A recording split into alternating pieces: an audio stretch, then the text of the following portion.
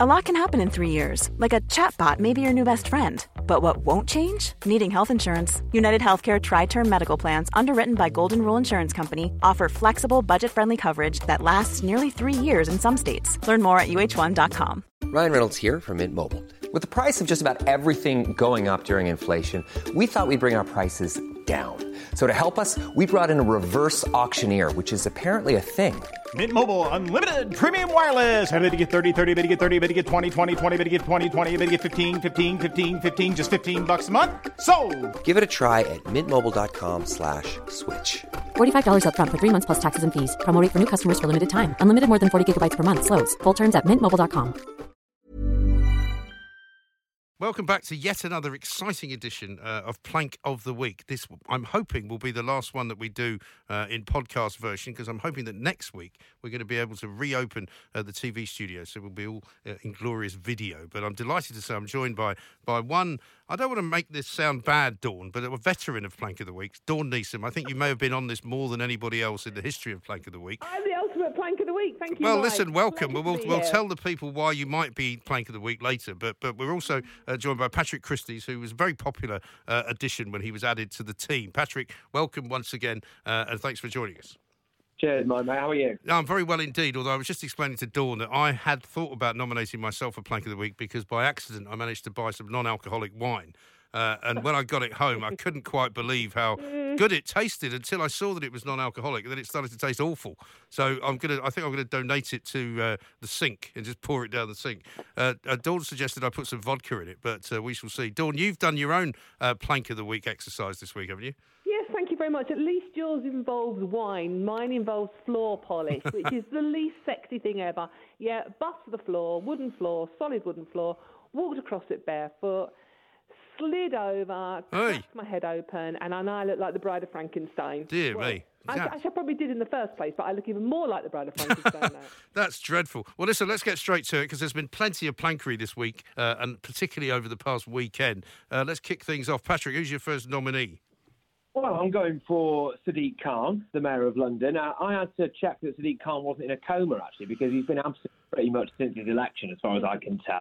Specifically with this one, he was in favour of the protests that have been taking place across London, but then he also simultaneously tweeted asking people to be aware of social distancing, which I thought was pretty planky.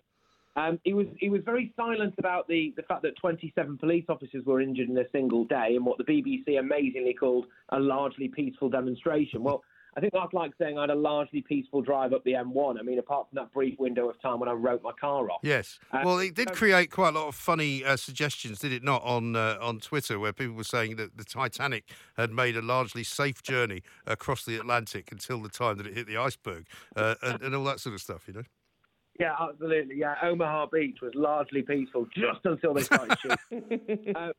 But yeah, so look, I'm not quite sure what the point of Sadiq Khan as mayor is. He's the master of the flimsy response. He cannot simultaneously claim to care about the lives of black people while doing absolutely naff all about knife and violent crime, the epidemic that has plagued this city, which unfortunately disproportionately affects members of the BAME community. He can't claim to care about upholding law and order and not care about, dozens of police officers getting hurt. And he certainly can't claim to care about coronavirus because he's acknowledging that these people are just flouting social distancing laws. So I think it's fair to say the only person that Sadiq Khan cares about is probably Sadiq Khan. Yes, I think that's absolutely right. I mean, Dawn, you've had a reason to probably nominate Sadiq Khan in the past. There's so many things you could nominate him for. I mean, I would nominate him for putting up the congestion charge again as well. Oh, totally. I mean, he's just a plank every week in my book. I couldn't not agree with Patrick more on him. And he's just like, you know what really annoys me is there are kids being knifed literally on my doorstep because I live in East London, and he does nothing about that. But then he's going to review all the historical statues and road names across the country. Now, you ask the parents of a kid that's been stabbed, whether it mattered to them what the road was called, and they're going to look at you like you're absolutely mad. I know. Kids killing each other out. I know. Those names. Yeah, and also, as I said on the radio this week, the point about Sadiq Khan is that he's a bit like a football manager. You know, he's running London because he was elected to do so, but he's not in charge of London. He's not the king of London. He's not able to do whatever he likes with London because London is the capital city of the United Kingdom. So it's none of his business, really, what the statues are or what the roads are called. He's only there for a short period of time, and he should treat it with a bit more respect, I think.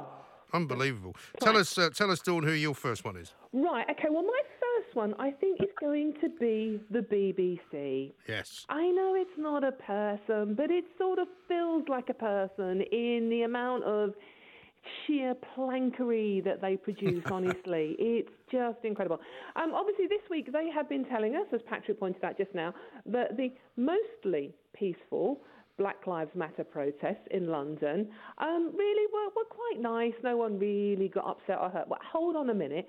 62 police officers were hurt in that, including that poor mounted policewoman who ended up in hospital with a punctured lung, broken ribs, fractured collarbone, and because of the violence that went on at that. Now, Mike, I had to actually start watching Australian TV to find out what was going on in London where I live, because the BBC were just showing me stuff that they wanted me to see. Now, to a certain extent, I get the point of not encouraging further violence, because some people think, oh, let's go and have another fight.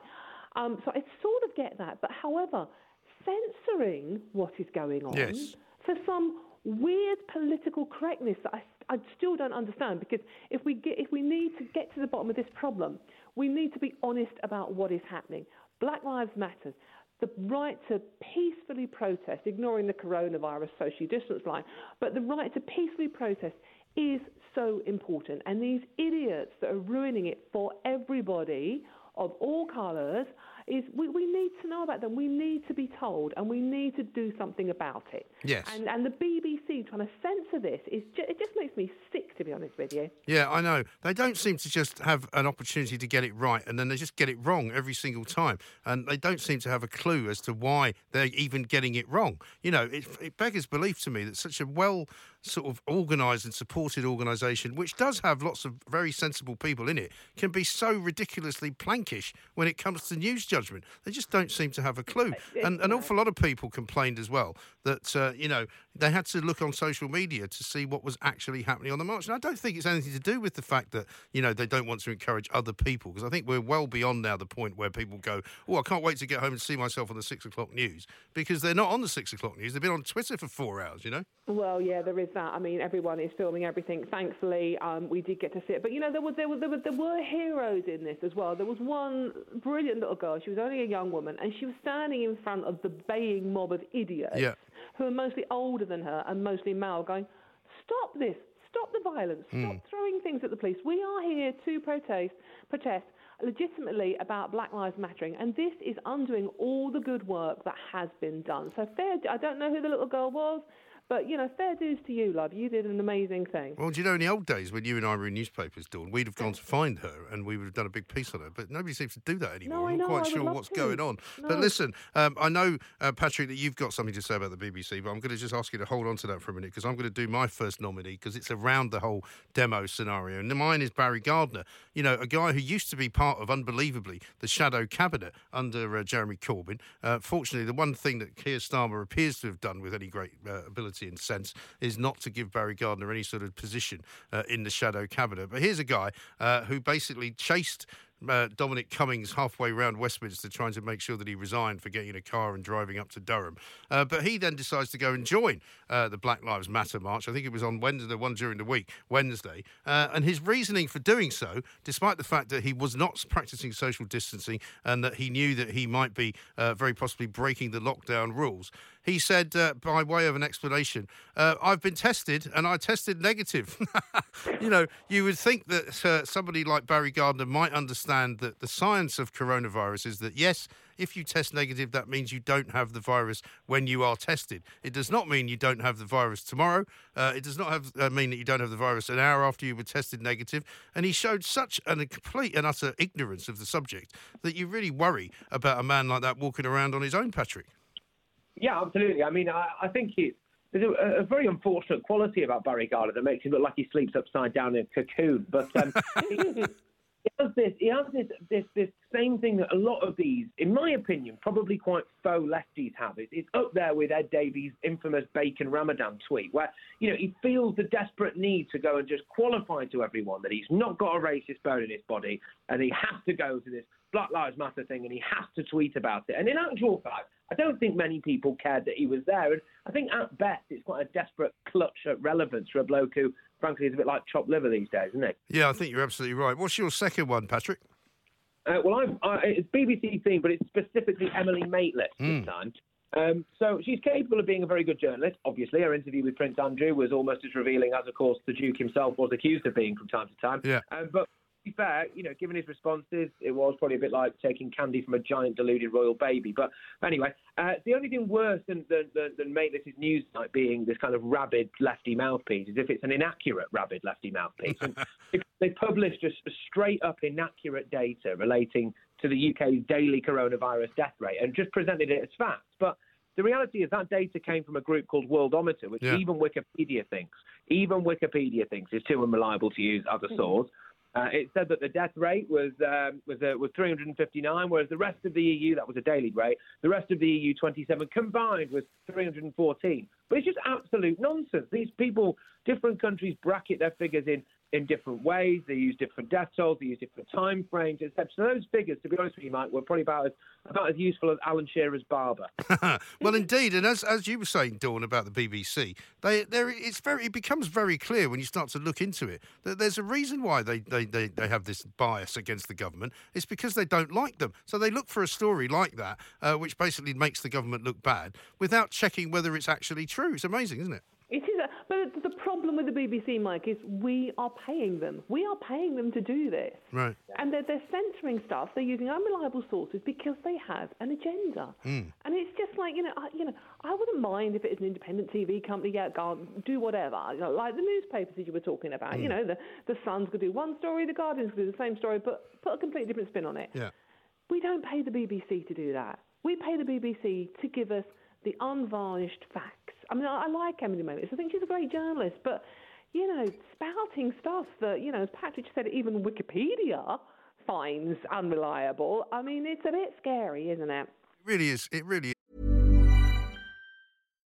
If you're looking for plump lips that last, you need to know about Juvederm lip fillers. With Juvederm Volbella XC and Juvederm Ultra XC, your lip look, whether it's subtle or bold, can last up to 1 full year with optimal treatment and no additional maintenance. Find a licensed specialist and see if it's right for you at Juvederm.com today. That's JUVEDERM.com. Add fullness to lips in adults over 21 with Juvederm Volbella XC or Juvederm Ultra XC. Do not use if you have severe allergies or a history of severe allergic reactions, or if you're allergic to lidocaine or the proteins used in Juvederm. Tell your doctor if you have a history of scarring or taking medicines that decrease the body's immune response or that can prolong bleeding. Common side effects include injection site redness, swelling, pain, tenderness, firmness, lumps, bumps, bruising, discoloration, or itching. As with all fillers, there's a rare risk of unintentional injection into a blood vessel, which can cause vision abnormalities, blindness, stroke, temporary scabs, or scarring. For full, important safety information, visit Juvederm.com.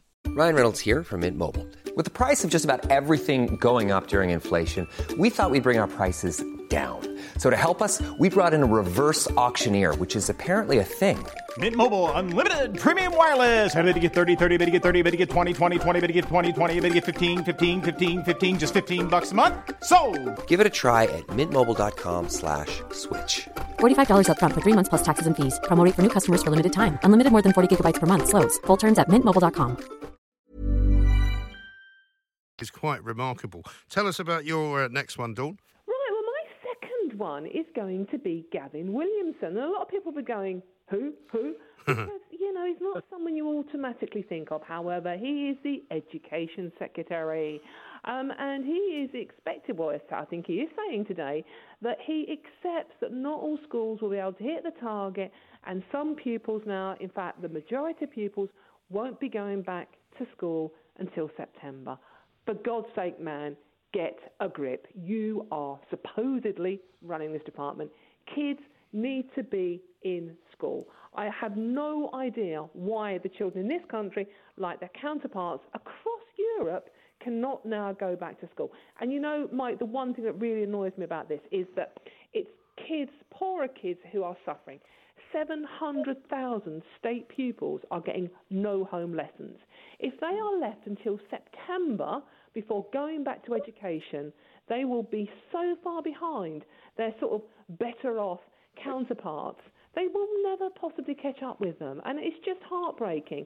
And that's before you even get to sort of like kids that are in abusive homes, where they're living with parents who not only don't home educate them, but also suffer from drug and alcohol issues and violence, and it's heartbreaking. I just think, get a grip. That this government has not covered itself in glory during coronavirus by any means, but on the schooling issue, there is no issue with kids going back to school.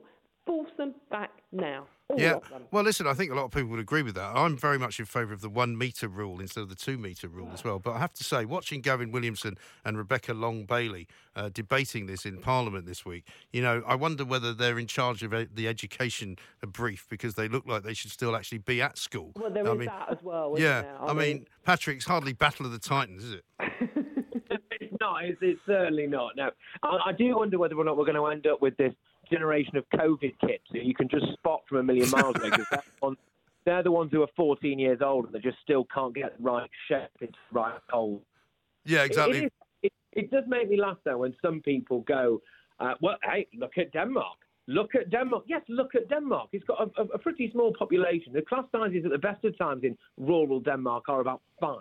Like, of course they can go back. There's social distancing there by virtue of their geography and the fact that it's some kind of Arctic tundra. But here it's not the same. But, yeah, we should get back at it, definitely. But there is a sense, like, genuinely, that teachers just aren't even being told what the plan is, probably because there isn't one. Yeah, no, I'm always cheesed off by people that want us to somehow compare ourselves with anywhere in Scandinavia, because, 1, it's a very, very rural part of the world. 2, hardly anybody lives there. 3, as you say, it is some kind of, tundra where, nothing much grows. And I know that's a gross generalisation, but, people used to come, when I lived in Glasgow, people used to come to Glasgow in Scotland from Scandinavia because it was so much cheaper to drink in Scotland, right? Now, I'm sorry, if it's that expensive to drink in Scandinavia, I'm never going there. It's as simple as that. You bankrupted yourself within a day. You'd have not made it out of the airport. Yeah, exactly right. You've only had 5 pints and you've run out of holiday money already. So, Patrick, it's time for your. Is it time for your number 3? I think so. Have you done your one? No, I haven't done my number 2 yet, have I? My number 2 is going to be Anthony Joshua, right? Anthony Joshua, who took part in the amazing Black Lives Matter rally in, wait for it, Watford. Now, listen, I'm all for these marches being held. I'm all for people expressing their views. But do we really need to have them in places like Aylesbury, Watford? These kind of rather small, what could only be described as kind of, satellite towns to London.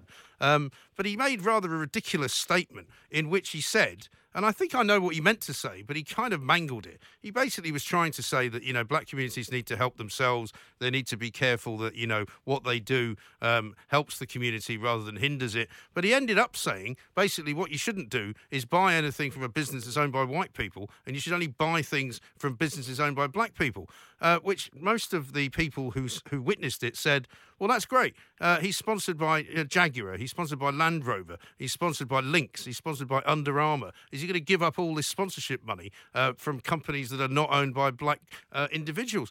And I think he's done himself no good whatsoever, because I saw an awful lot of reaction on social media from people basically saying, well, we're never going to pay for another pay-per-view fight with this guy because we think he's just being absolutely unreasonable. Patrick?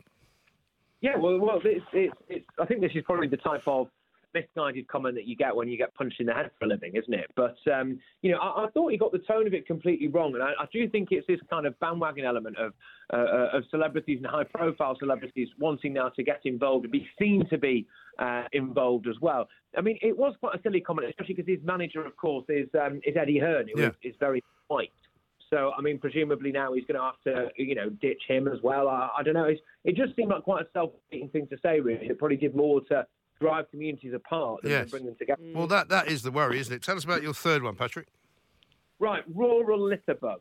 Okay, I'm really wound up about this, actually. So These are these idiots who think that they'll go and enjoy British beauty spots and then just leave all their litter and goodness knows what else behind. I typed in today on Google just before this now, litter beauty spots, so into Google, and it's been happening everywhere. Suffolk, Essex, Lake District. But my favourite headline was this: from fire to faeces and litter. Hey. UK beauty spots battle with influx of poorly behaved visitors. From fire to faeces, man. What do these people get up to? I mean, look, I don't understand the logic of some people who think, right, I've been cooped up for months, been dreaming of the great outdoors. Let's go to North Yorkshire, enjoy the view, empty our picnic bags down a rabbit warren, defecate behind a bush, and then light a barbecue near some kindling. I don't really get it. No, it's bizarre, isn't it? And I mean, some of the messes that we saw in the papers that were on the beaches a couple of weekends ago, Dawn, as well, absolutely horrendous. I do not understand. If you can take stuff there, you can remove it. But, you know, the thing is, we're opening beauty spots now, we're opening car parks, but we're not opening public loos.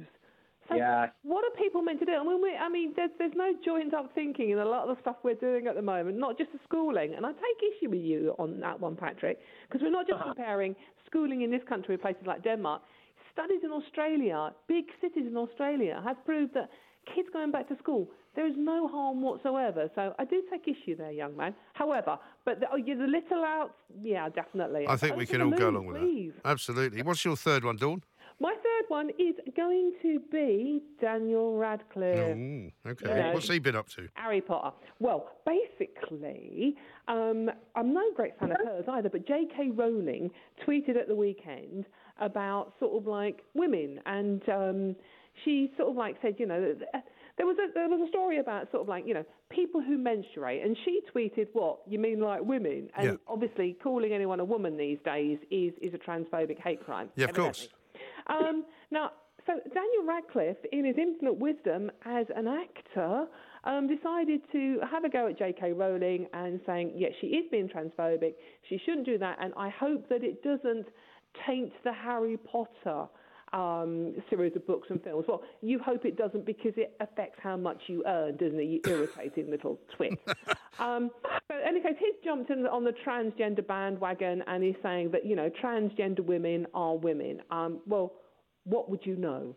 You're an actor, you read lines that J.K. Rowling, who is a woman, and I'm sorry, that is not an offensive word, women are women, you know, she writes the lines, you read them out, that made you famous, back in your box, wizard boy. Yes, exactly right. There's no magic wand for this one, matey. I mean, you'd think some of these people would know better, but the trouble is, I think they're surrounded all the time now by James Corden's another one who made another great sort of meaningful speech instead of remembering that he's meant to be a comedian, you know, and they get so full of themselves that they think everybody cares what they actually think, when really nobody does. I mean, I quite like the Harry Potter films, my kids quite like them, but, you know, Daniel Radcliffe doesn't really need to give me any advice on how to conduct my life or how to talk to people or how indeed to do anything. But of course he would then say, well, why am I allowed to give my opinion? Well, you can, but the problem is that whenever you do give it, it gets amplified to some ludicrous extent, doesn't it? It does. Well, and stop lecturing me as a woman on what I think about being a woman. Thank you very much. Yes, that's definitely not necessary. Now, we're coming near the end here, so we've got a pretty good collection of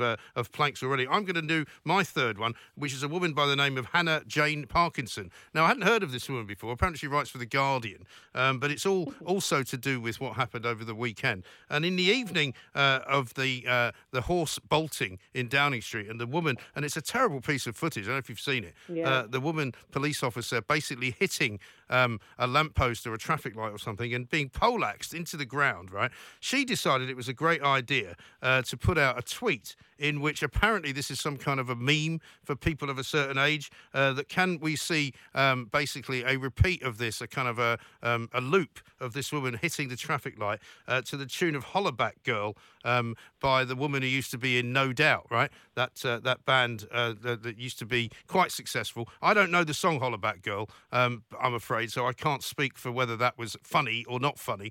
But she took a hell of a lot of a battering on Twitter, quite rightly, because, of course, it turns out that the police officer in question was quite badly injured, has got a punctured lung, is lying in hospital probably even now, trying to recover from a whole series of injuries, including a few broken ribs. By explanation, like a lot of these people, she didn't really apologise for it. She apologised to the people who thought that she had upset them. She didn't really apologise for saying it. She said, I knew that the officer in the incident was not severely injured because there was no reports that they had been. Now, call me old-fashioned, Dawn, but if you're a journalist, don't you think you should check that yourself rather than wait to see if there are any reports? She says this was confirmed a short time later by the Metropolitan Police account saying she was being treated for non-life-threatening injuries. And you go, well, OK, then, so she's not dead, so you can make a joke about it. Yeah, I mean, it was seriously not funny, and, you know, the whole violence directed towards the police has been appalling and shocking, and, you know, that poor policewoman on that horse was just, you know, a punctured lung. You know, it is fairly life-threatening, isn't it? And, you know, this is Hannah was probably watching the BBC to get her information, wasn't she? So, therefore, oh, yes. Not life-threatening, all quite peaceful, nothing really bad happened. Everyone had a big hug, which is illegal, and then went home nicely. No, they didn't, Hannah. But it was just not funny. And I'm not familiar with that song either, but it doesn't actually matter. And she signed off her rather pathetic apology with these words, "I'm sorry, and I long for a less trash world," which, apart from anything else, is incredibly bad English for somebody who claims to be a writer by trade, Patrick, isn't it? Yeah, I mean, part of me wants to just give people like her what they want for a little bit, which I'm assuming is total anarchy, because they don't seem to like the police. They seem to, you know, be in favour of anything anti-police. But, you know, if we did that, I reckon it would be like an hour before they're all just walking around naked bar a loincloth, fighting each other for scraps of food outside a burning Lidl. You know, well, I mean, these would be the first people that would be having a problem if the feral brigade suddenly started taking over their towns and their coffee shops and their, you know, spiced lattes, and suddenly they'd be going, oh, we can't go and get our coffee, we need the police to escort us, you know, and yet they think it's very cool to make fun of a police officer injured. Unbelievable. Yeah.